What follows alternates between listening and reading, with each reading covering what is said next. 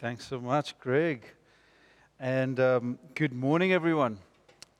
It's fantastic to be with you, even though it's only virtually like this. Like Greg said, I'd love to have been in the room with you to see you face to face. But it's a joy to be with you all the same. This is a picture of my family. I think they're going to put one up now. That's Sachi, my wife, and my two kids, Jude and Tundi. And like Greg said, we've just recently relocated to Johannesburg. We are currently almost, I think it's almost our second year in Johannesburg. And I'm giving a lead to the God First four-way story. And it's a joy to be with you guys. And so I'm also a marriage officer. It's one of the things that I do is marry people. I get the joy of being able to do that quite frequently, actually.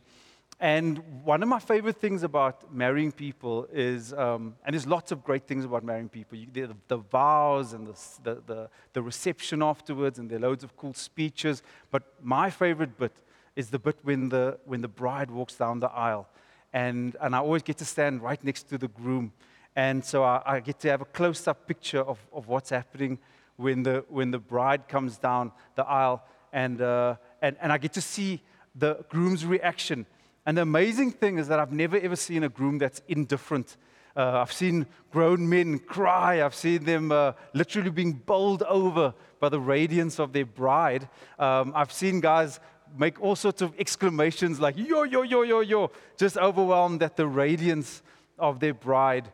And despite all of these many kind of grooms that I've seen over the years, none of it really compares to the response of Jesus to his church, who is his bride.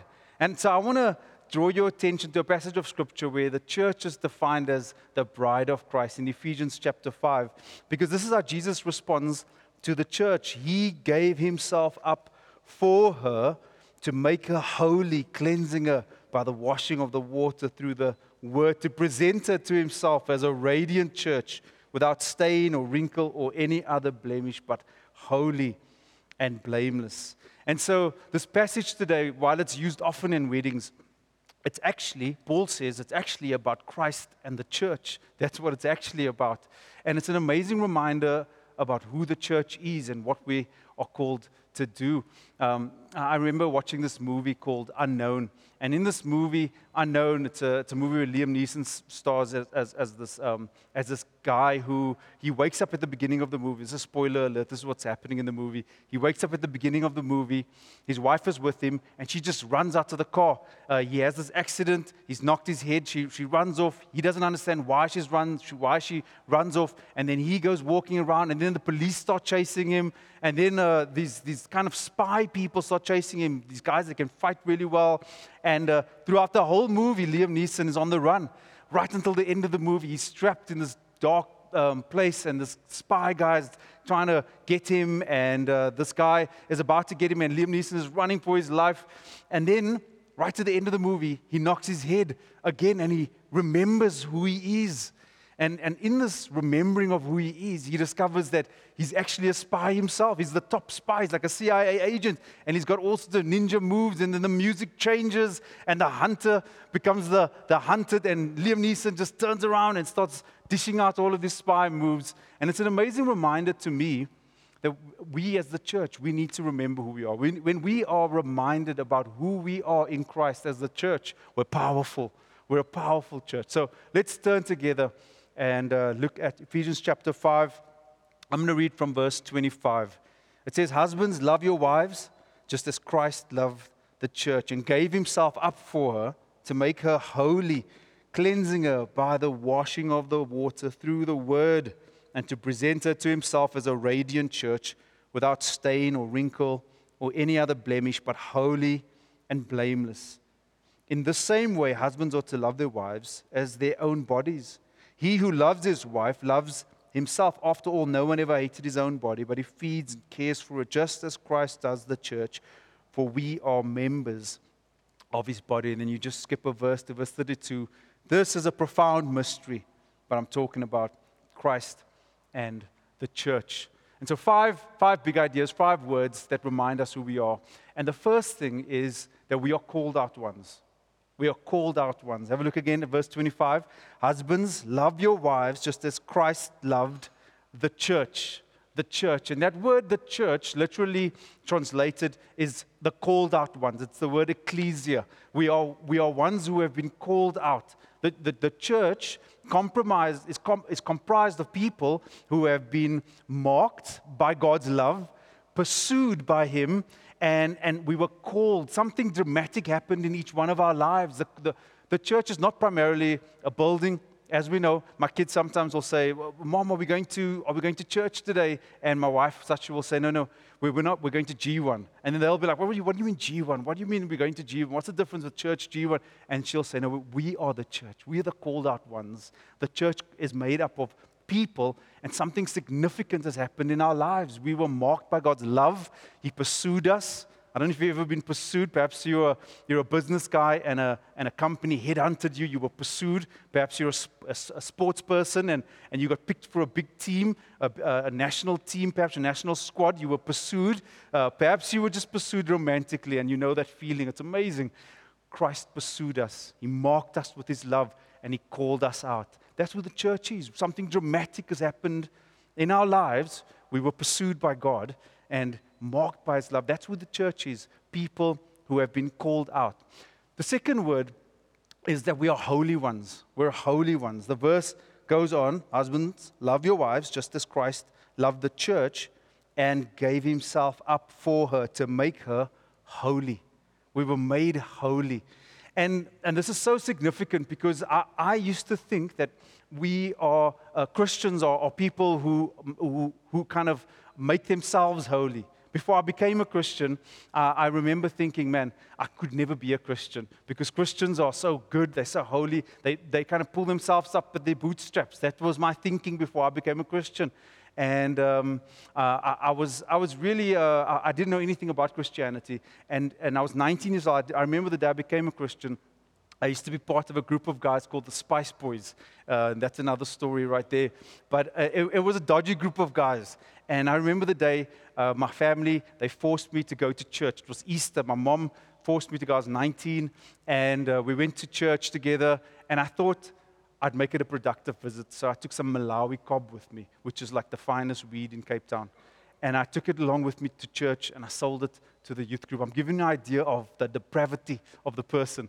And so I'm in the church. I sold some to this guy, and then I met his sister afterwards. It was pretty. She invited me back to church in the evening at another church building. We went to the Baxter Theater. And so the evening, I'm just interested in the girl. That's what I'm there for. I'm in the foyer of the Baxter Theater, and I want to talk to this girl, but they bring out speakers. So I hear the gospel being preached, with the speakers in the foyer. And it's just amazing because I get to hear for the first time, Christ loves me. He's forgiven me. I don't have to pull myself up by my bootstraps. And this message of God's forgiveness, I just sold kind of Malawi cob to this guy in the morning, and God's forgiveness over me was just amazing. I started weeping in this foyer, and then the guy that I sold to, he's sitting over here, and he starts weeping also, but because I'm getting saved, his drug dealer's getting saved, so there's no more supply coming his way. But I remember this message about Christ's forgiveness washing over my soul and just moving me. That's who we are. That's who we are. I wasn't looking for Him. Perhaps you're not looking for Him, but His grace and His mercy can find us where we are sometimes. His forgiveness is transformative in our lives. But then I thought, now I became a Christian. I became a Christian that day. Now I have to start pulling myself up by my bootstraps. And so for the first couple of years, I think as a Christian, I thought, man, I really have to work hard. And so it would work something like this. In the morning, I wake up, and then I think, okay, I'm righteous. I haven't done anything wrong. But until like 8, and then I shout at a taxi driver who drives really badly, and I get to work, and I'm grumpy about something that was supposed to happen that didn't happen. And then I need to say a prayer quickly to just get re-righteous. And then you do something else wrong, and then you say another prayer, and you go through the cycle of just bouncing all over the place, constantly having to get re-righteous. But that's not how the Bible describes our holiness. Christ gave Himself up for us. He gave Himself up for you. You were made righteous by the blood of Jesus, not by pulling yourself up by your bootstraps. And so often we can walk around with this heavy load of self-condemnation on our shoulders. When Christ has said, I've given myself up for you to make you holy. He became sin who knew no sin, so that in him we might become the righteousness of God. Hallelujah. That's what the Bible teaches. It's not through our obedience. The text says it's through the obedience of the one man that the many became righteous. And so we are ones who are righteous in Christ. We are the holy ones because of what he's done for us. So that's the second word. We are holy ones. And counterintuitively, this unconditional grace, actually, when somebody shows you unconditional love, it actually makes you want to love them in return. It doesn't say, you don't go, oh, great, I can just do whatever I want to do to you. No. You go, wow, I'm so grateful. It changes us. So number one, we are called out ones. Number two, we are holy ones. Number three, we're the body of Christ. Have a look at verse 23. Christ is the head of the church, his body of which he is the Savior. Now, as the head of the church, Christ leads the church. He guards the church. He governs the church. He cares for the church. That's who Christ is. And in response, the church revolves around Christ. We follow his leadership. We receive his guidance. We revel in his guarding and protection over us. We are like a band with one hit single. We keep making a big deal out of Christ. We build on Christ. We're defined by Christ. It's Jesus who's at the center of the church. And you know, lots of CEOs. I knew a friend that was quite a high executive in SAB. He would only drink SA breweries. That's all he would drink. SA breweries drinks. That's the only thing. Some guys who lead companies, car companies, they only drive the car that they manufacture. People who run companies, clothing companies, they'll just wear the clothes that they make. They identify with their organization. Christ identifies with his organization, the church, in a very special way. In one sense, he's in charge of everything, right? Everything that happens in the world, all the unrest, everything comes past his desk. He's in charge of everything, but he only has one bride.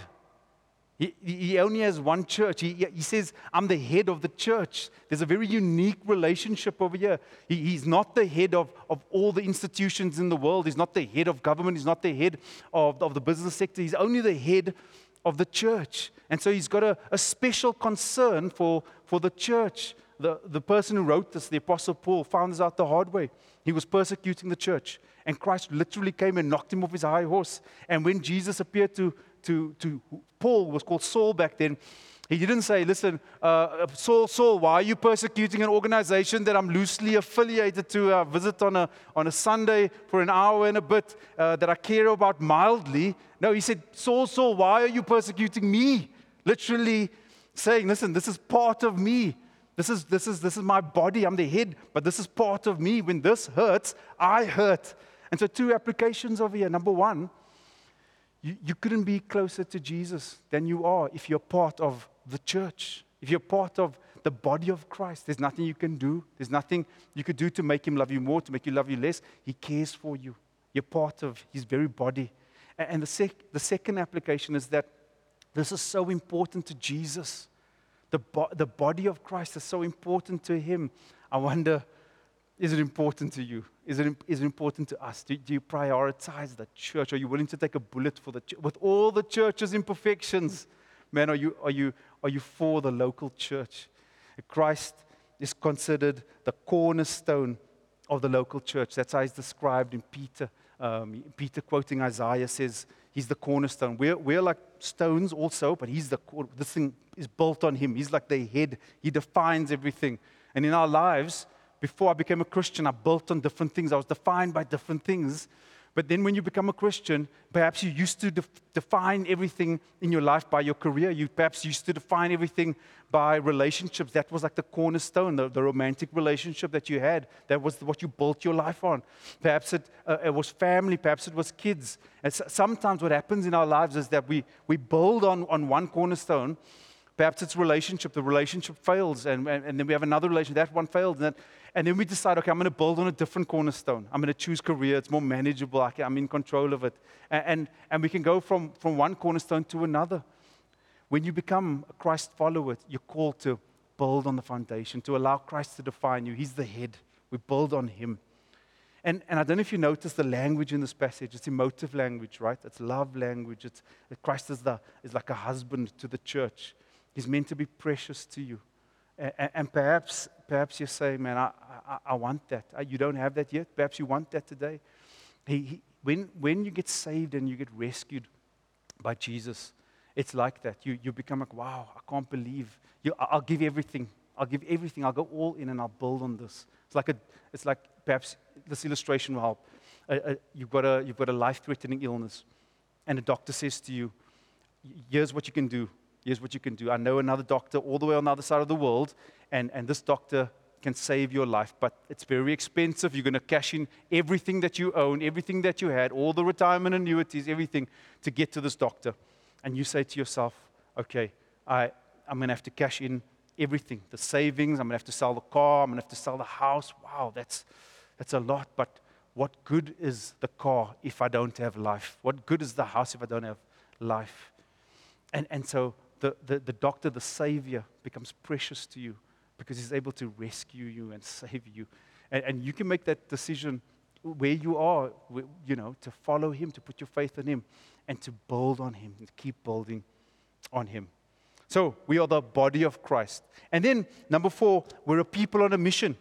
This is another application of being the body of Christ. The body, like a physical body, has got a mission. Everyone's body is made to do stuff, made to unpack cars and lift up things and work. We've got a mission to do with our bodies. And Jesus says the church is a powerful body.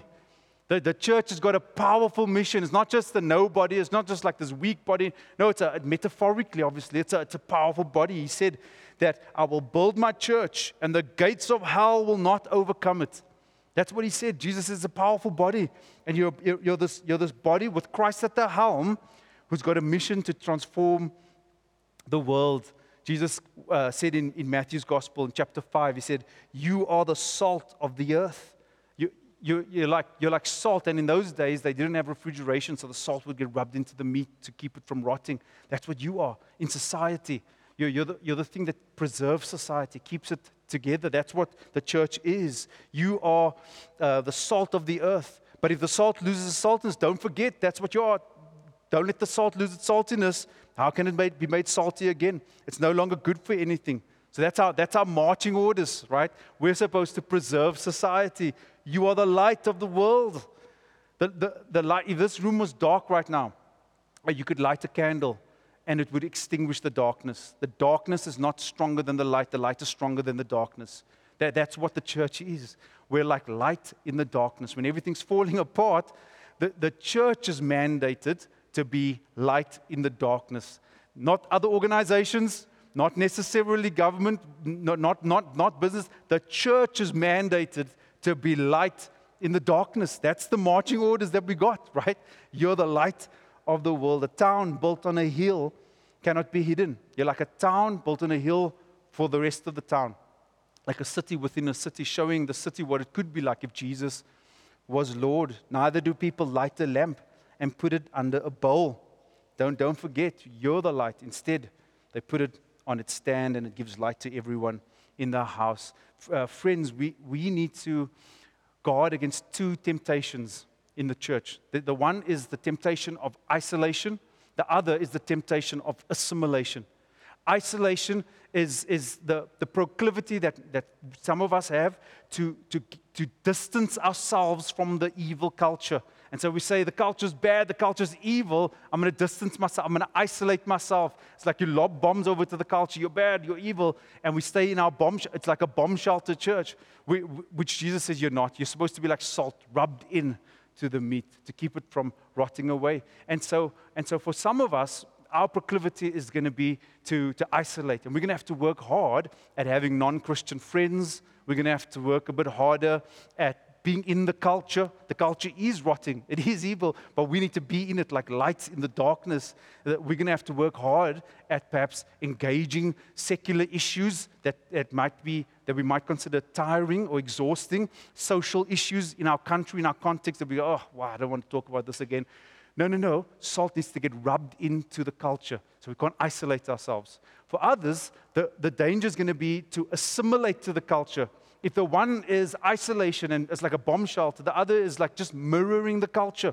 So everything that's happening in the culture happens in the church. If there's materialism in the culture, well, then there's like a prosperity gospel in the church, and making money and being wealthy and healthy is the only thing that matters. If there's racism in the culture, there's racism in me. No. But what Jesus says is you can't just assimilate, you can't mirror. No, you're called to be in the world, but not of the world. That's what Jesus says. You're a powerful body that's meant to engage in the issues in the world, but in a unique way. Christ is at the helm. Christ is doing a new thing. What this boils down to, and Paul puts it like this, he says, you're bringing in a new creation. That's what we're doing. The church is bringing in, ushering in a newness. Before I was in Christ, I used to think about sex very differently to how I think about it now. There's a newness that I'm bringing in. Before I used to think differently about work and career and family and cross-cultural. Everything is different now. I think about it, I'm bringing in a newness. We've been made new as individuals, and we're bringing in this new creation. If anyone is in Christ, the new creation has come. The old is gone, the new is here. Hallelujah. We are ones who have been made new as individuals, and we're ushering in this newness into our spheres of influence, into our society. And then, lastly, we are radiant ones. Radiant ones. I love that word, radiant, in verse 27. It's a wonderful word. I wonder who's radiant in your life. Perhaps you've got photos of your kids in your wallet, or you've got photos of them in your office. They're radiant to you. Perhaps you've got a picture of your fiancée in your wallet. She's radiant to you. Jesus says the church is radiant to him. We are radiant ones. And that word radiant is the Greek word endoxa. Endoxa. It comes from the word doxa, which is glory. And the word glory throughout the Bible is always linked to the Spirit of God. The Spirit of God filled the temple, and His glory rested in the temple. And wherever the glory was, the presence of God. The people loved it. They relished being in the presence of God. And then the presence of God left the temple. You remember all of that because of the people's idolatry in the Old Testament? And it was a horrible moment in the history of the people of God. But then the New Testament authors are saying, He's back. He's back. The presence of the living God is back with the people of God in the church. The glory of God has come amongst the people of God. It's not just in one space in the temple. It's not just for one person, Moses, on some space. It's on all the people of God. It's for me. It's for you. The presence of God is amongst us. The glory of God. That's what it's about. The church is a spirit-filled church. We have the Spirit of God. And the Spirit of God makes the things of Christ. It appropriates the things of Christ for us. So you can know about grace. I can know about grace in my head. But the Spirit of God makes it real to me.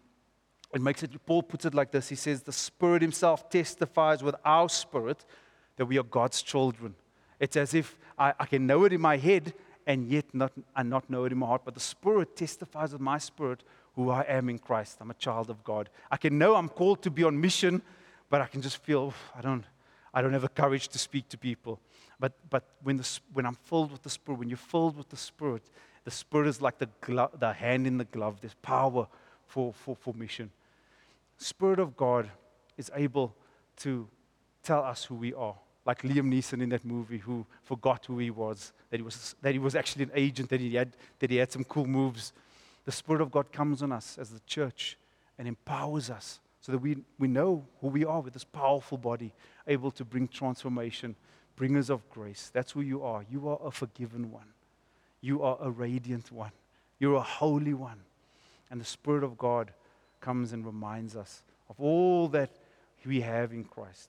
So let me just pray for us in closing. Spirit of the living God, won't you come and fall fresh on us? In these days where there are so many things that can discourage us as ones who follow you, we want to pray that you would come and remind us once again of your purposes for your local church. We pray that you empower us so that we would know your grace, that we would know the power of your Spirit, Lord Jesus, you said to the disciples, don't go yet, don't go on the mission. You need to be empowered. You need to be clothed with power from on high. So we just pray for that. We pray the prayer the church has been praying for thousands of years. Come, Holy Spirit. Come and rest on us. Come and empower us for your plans, for your purposes, for our lives. In Jesus' name we pray. Amen.